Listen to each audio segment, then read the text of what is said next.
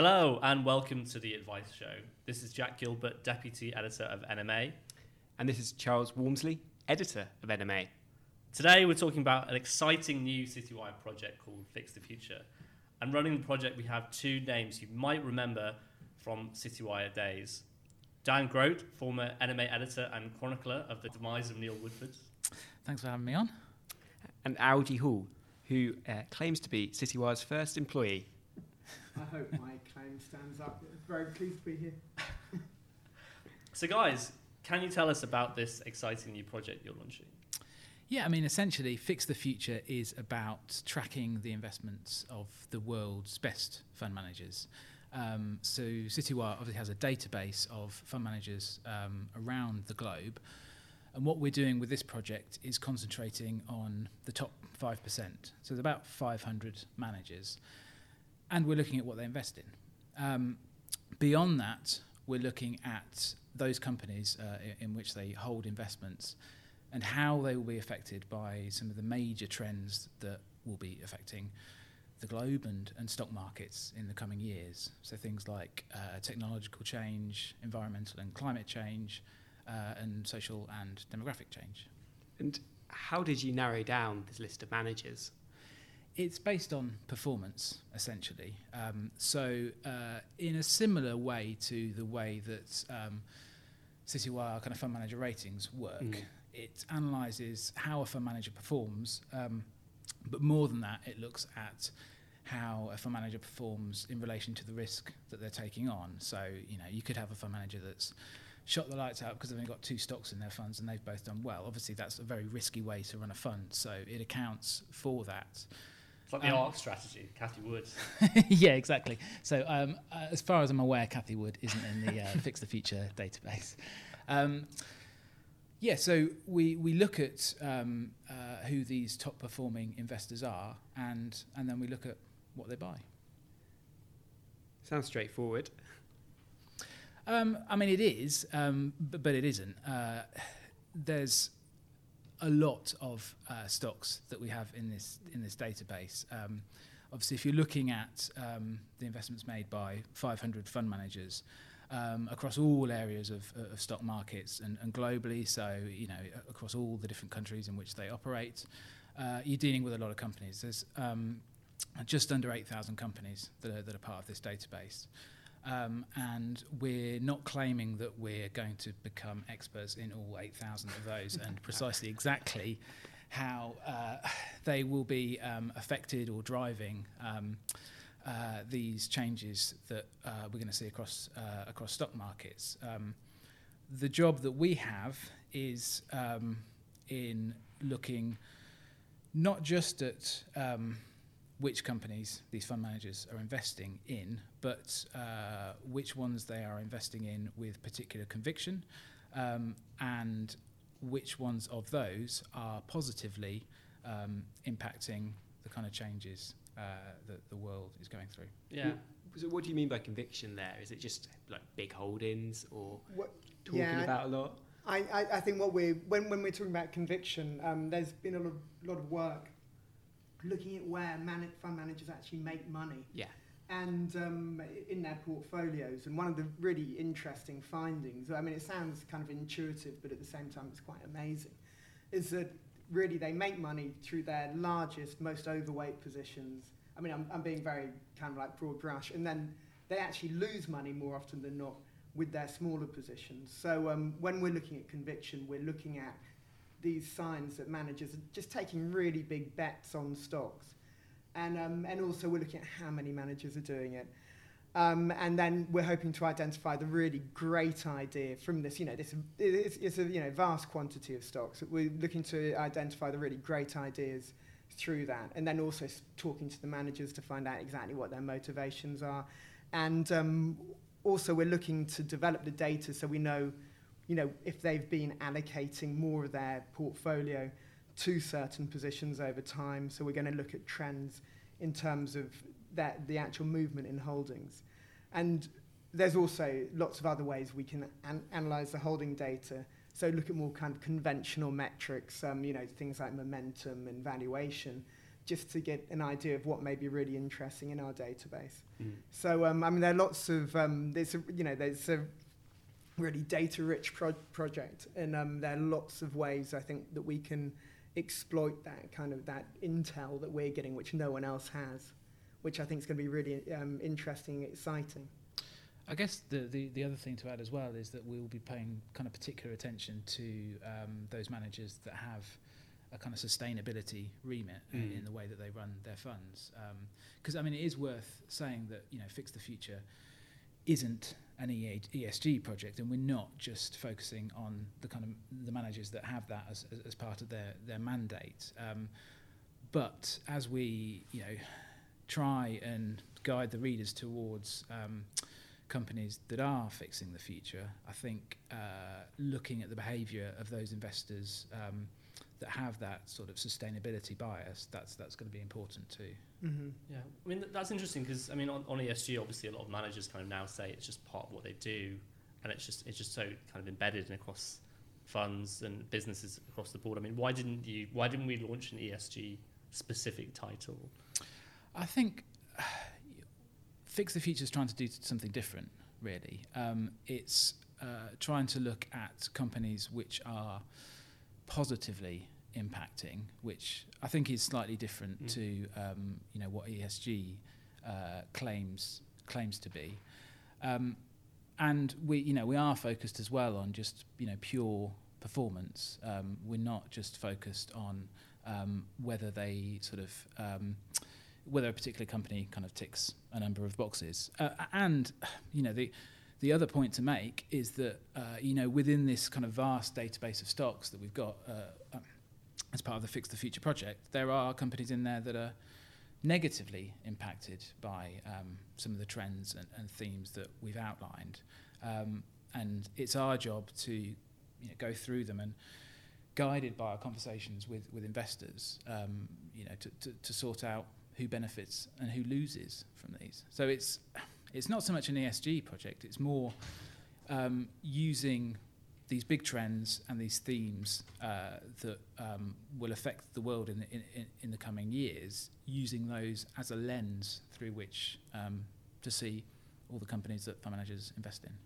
Yeah, no, I mean, I think also when I was having the project kind of explained to me originally, I mean, I felt quite glad it wasn't using ESG, because I think as a kind of framework, it's become slightly straitjacketing at the moment. I mean, it's a very broad way of analysing risk, and I think it's incredible in terms of the extra insights that it can give. But it's when you get to defining what an ESG investor is, if it's is it done just by whether they have it's a best-in-class ESG company based on its score, or are we looking at kind of momentum in ESG scores, and how does that actually impact on valuation and investment performance? I kind of think that there aren't any easy answers, and I think what we've seen recently, the kind of backlash we've seen against ESG this year, is the fact that it can be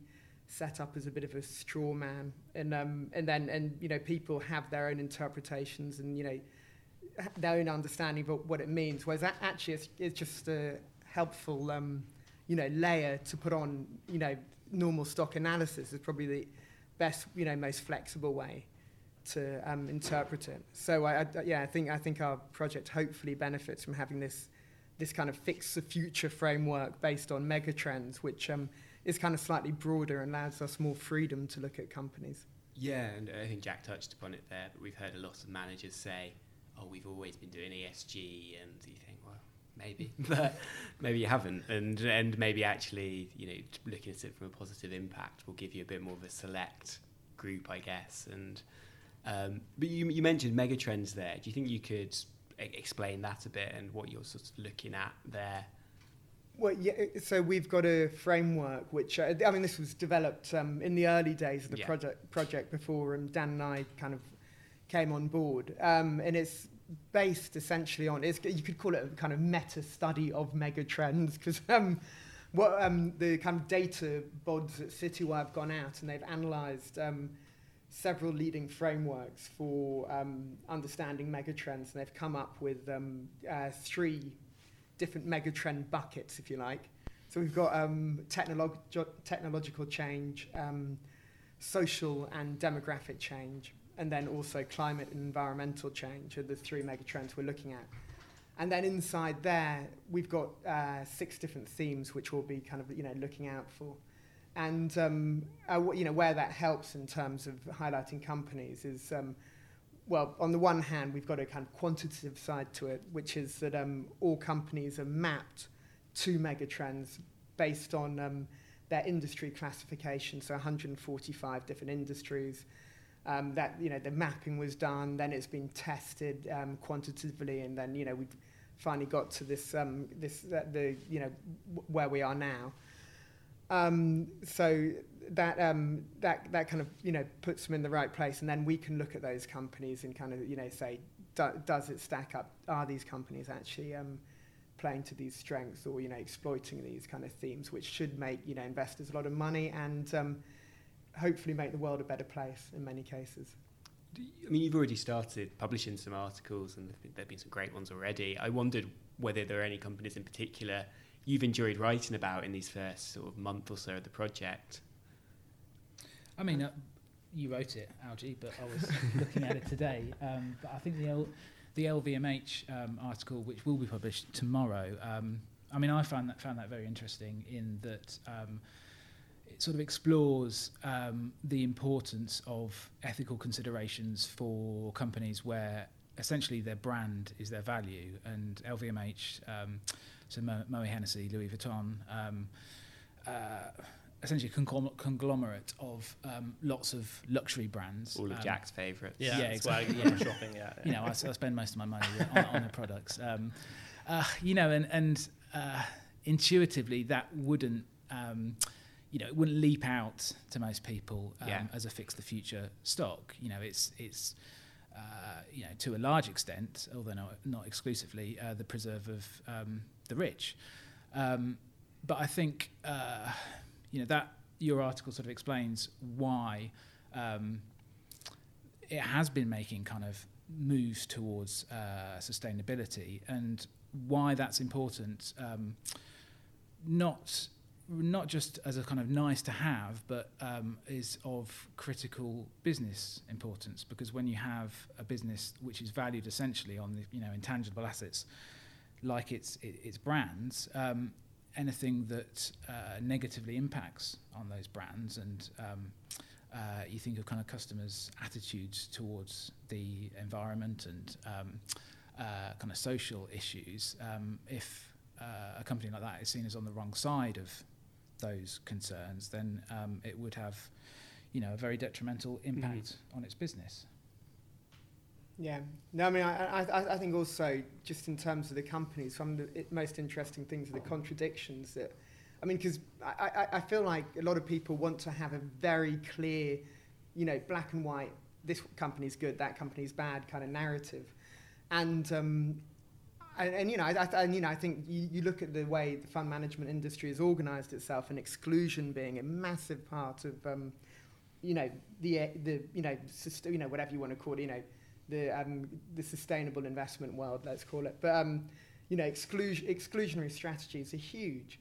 But we're kind of now at a point where everyone's realising this is massively naive. It's kind of, it can be, you can do most good sometimes by influencing companies which are, doing the most wrong, things like that. But inside all companies, there aren't black and white stories. You find, controversies. You find, aspects of the business which, maybe don't sit comfortably. But then at the same time, they can sit alongside things, really positive things, and really positive kind of developments inside businesses which are making them better. Yeah, if we look at a company like Tesla, we did a piece, Citywire did a piece a couple of weeks ago about ESG fund managers holding Tesla, and obviously Tesla, make electric cars. They've got a huge positive environmental impact there.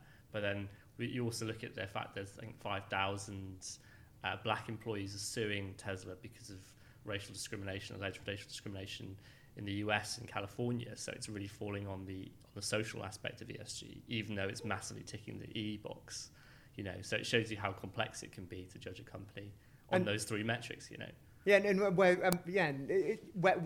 where should one sit? Because I mean, they're contradictions, and it's incredibly hard to play them off against each other. Yeah, and Dan, you obviously once upon a time you were the editor of NMA. You were doing one job. Yeah.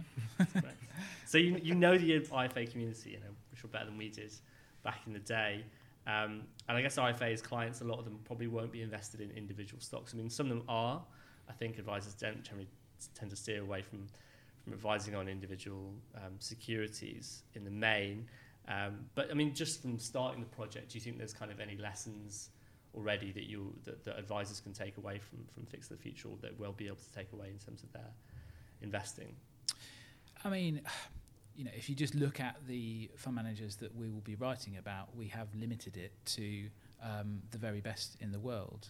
And I guess this is an unusual project in that while Citywire is a global company, by and large, most of the publications are, you know, concentrated on kind of individual geographies, within the world. Whereas we are looking at all fund managers across all the world who are investing in equities. So not just UK or Europe? No. So obviously there are, you know, there's a fair contingent of UK kind of fund managers in there, and fund managers that advisors in the UK can buy. You know, I think it will give a window into who the really strong fund managers are and how they are grappling with these issues of social, technological, and climate change.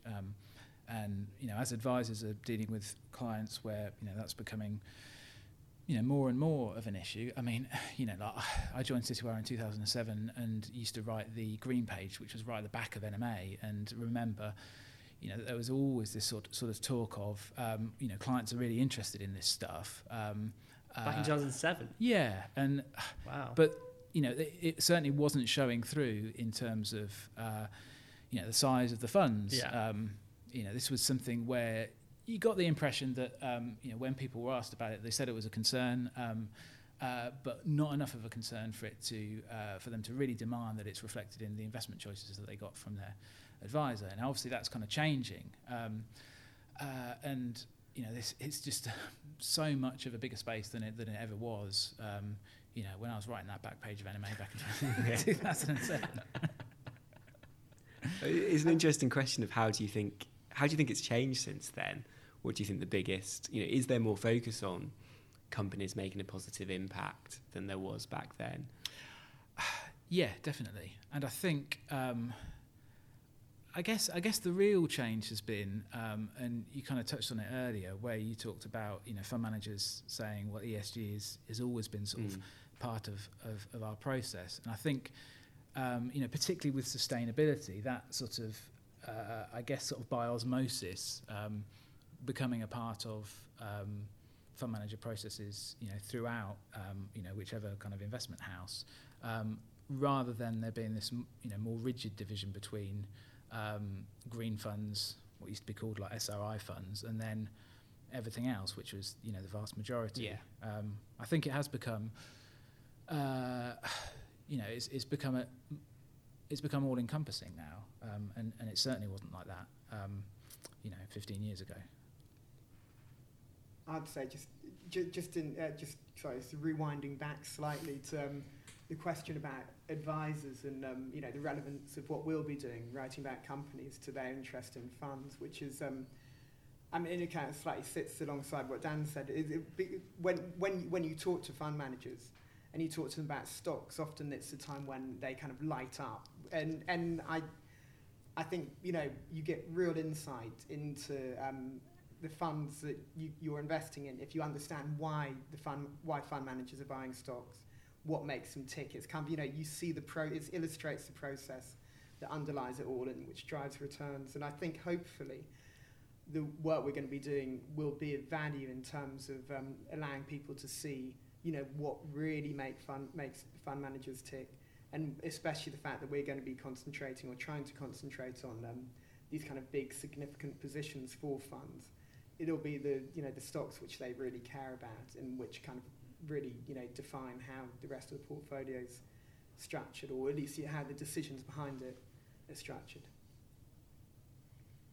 Yeah, it's an interesting point, because we often hear from advisors as well that it's talking about individual stocks as well to their clients is what gets them interested in investing in the first place. It's kind of, if you're talking about a British gilt or some government gilt, they're sort of quiet. But if you're talking about a company that is doing something different, and this is why it's innovative, or if this is why you might think this is bad, but actually we think this is good because of this. They're engaged. They're thinking about their money. They're thinking about their relationship with the advisor in a much stronger way. Absolutely. And I mean, if you look at how investment has become popularised, and especially sort of over the last couple of years, during lockdown, it's okay. It might be meme stocks, it might be GameStop or whatever, but it's companies that are sort of driving kind of conversations at pubs. It's not funds, and I think Fix the Future can help in terms of engaging with clients who will have questions about Tesla or AstraZeneca or whoever. It's actually a really interesting point, because we have a piece written by Nicola Blackburn on my team about this exact topic. This is about thematics and thinking of things thematically, but AJ Bell has recently launched its sort of direct-to-consumer app platform, Dodal. But the way they group these ETFs, they call them stuff like, I can't remember the exact phrase, but it's like, the robots fund or something, and it's just an AI ETF, but they call it something else because it's that kind of, these are the companies, it's that story thing. Yeah. On a side point, is it Dodal or is it Doddle? I read it as Doddle. I think it's probably Doddle, isn't it? It's not Dodal. There's no E in it. Yeah.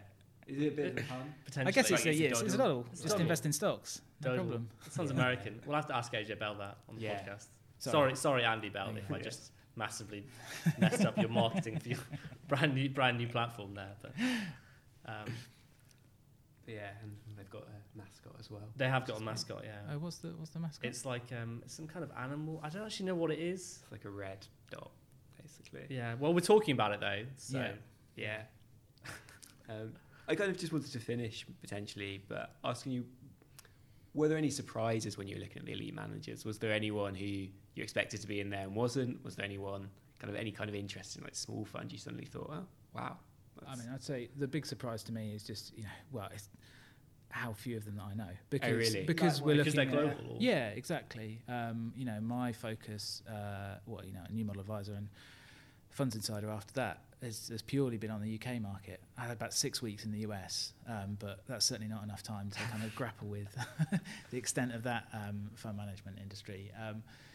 I think that's the exciting thing is for after a good few years of being obsessed with Neil Woodford, Nick Train, Terry Smith, it's probably quite a healthy thing to look at fund managers running funds in other countries.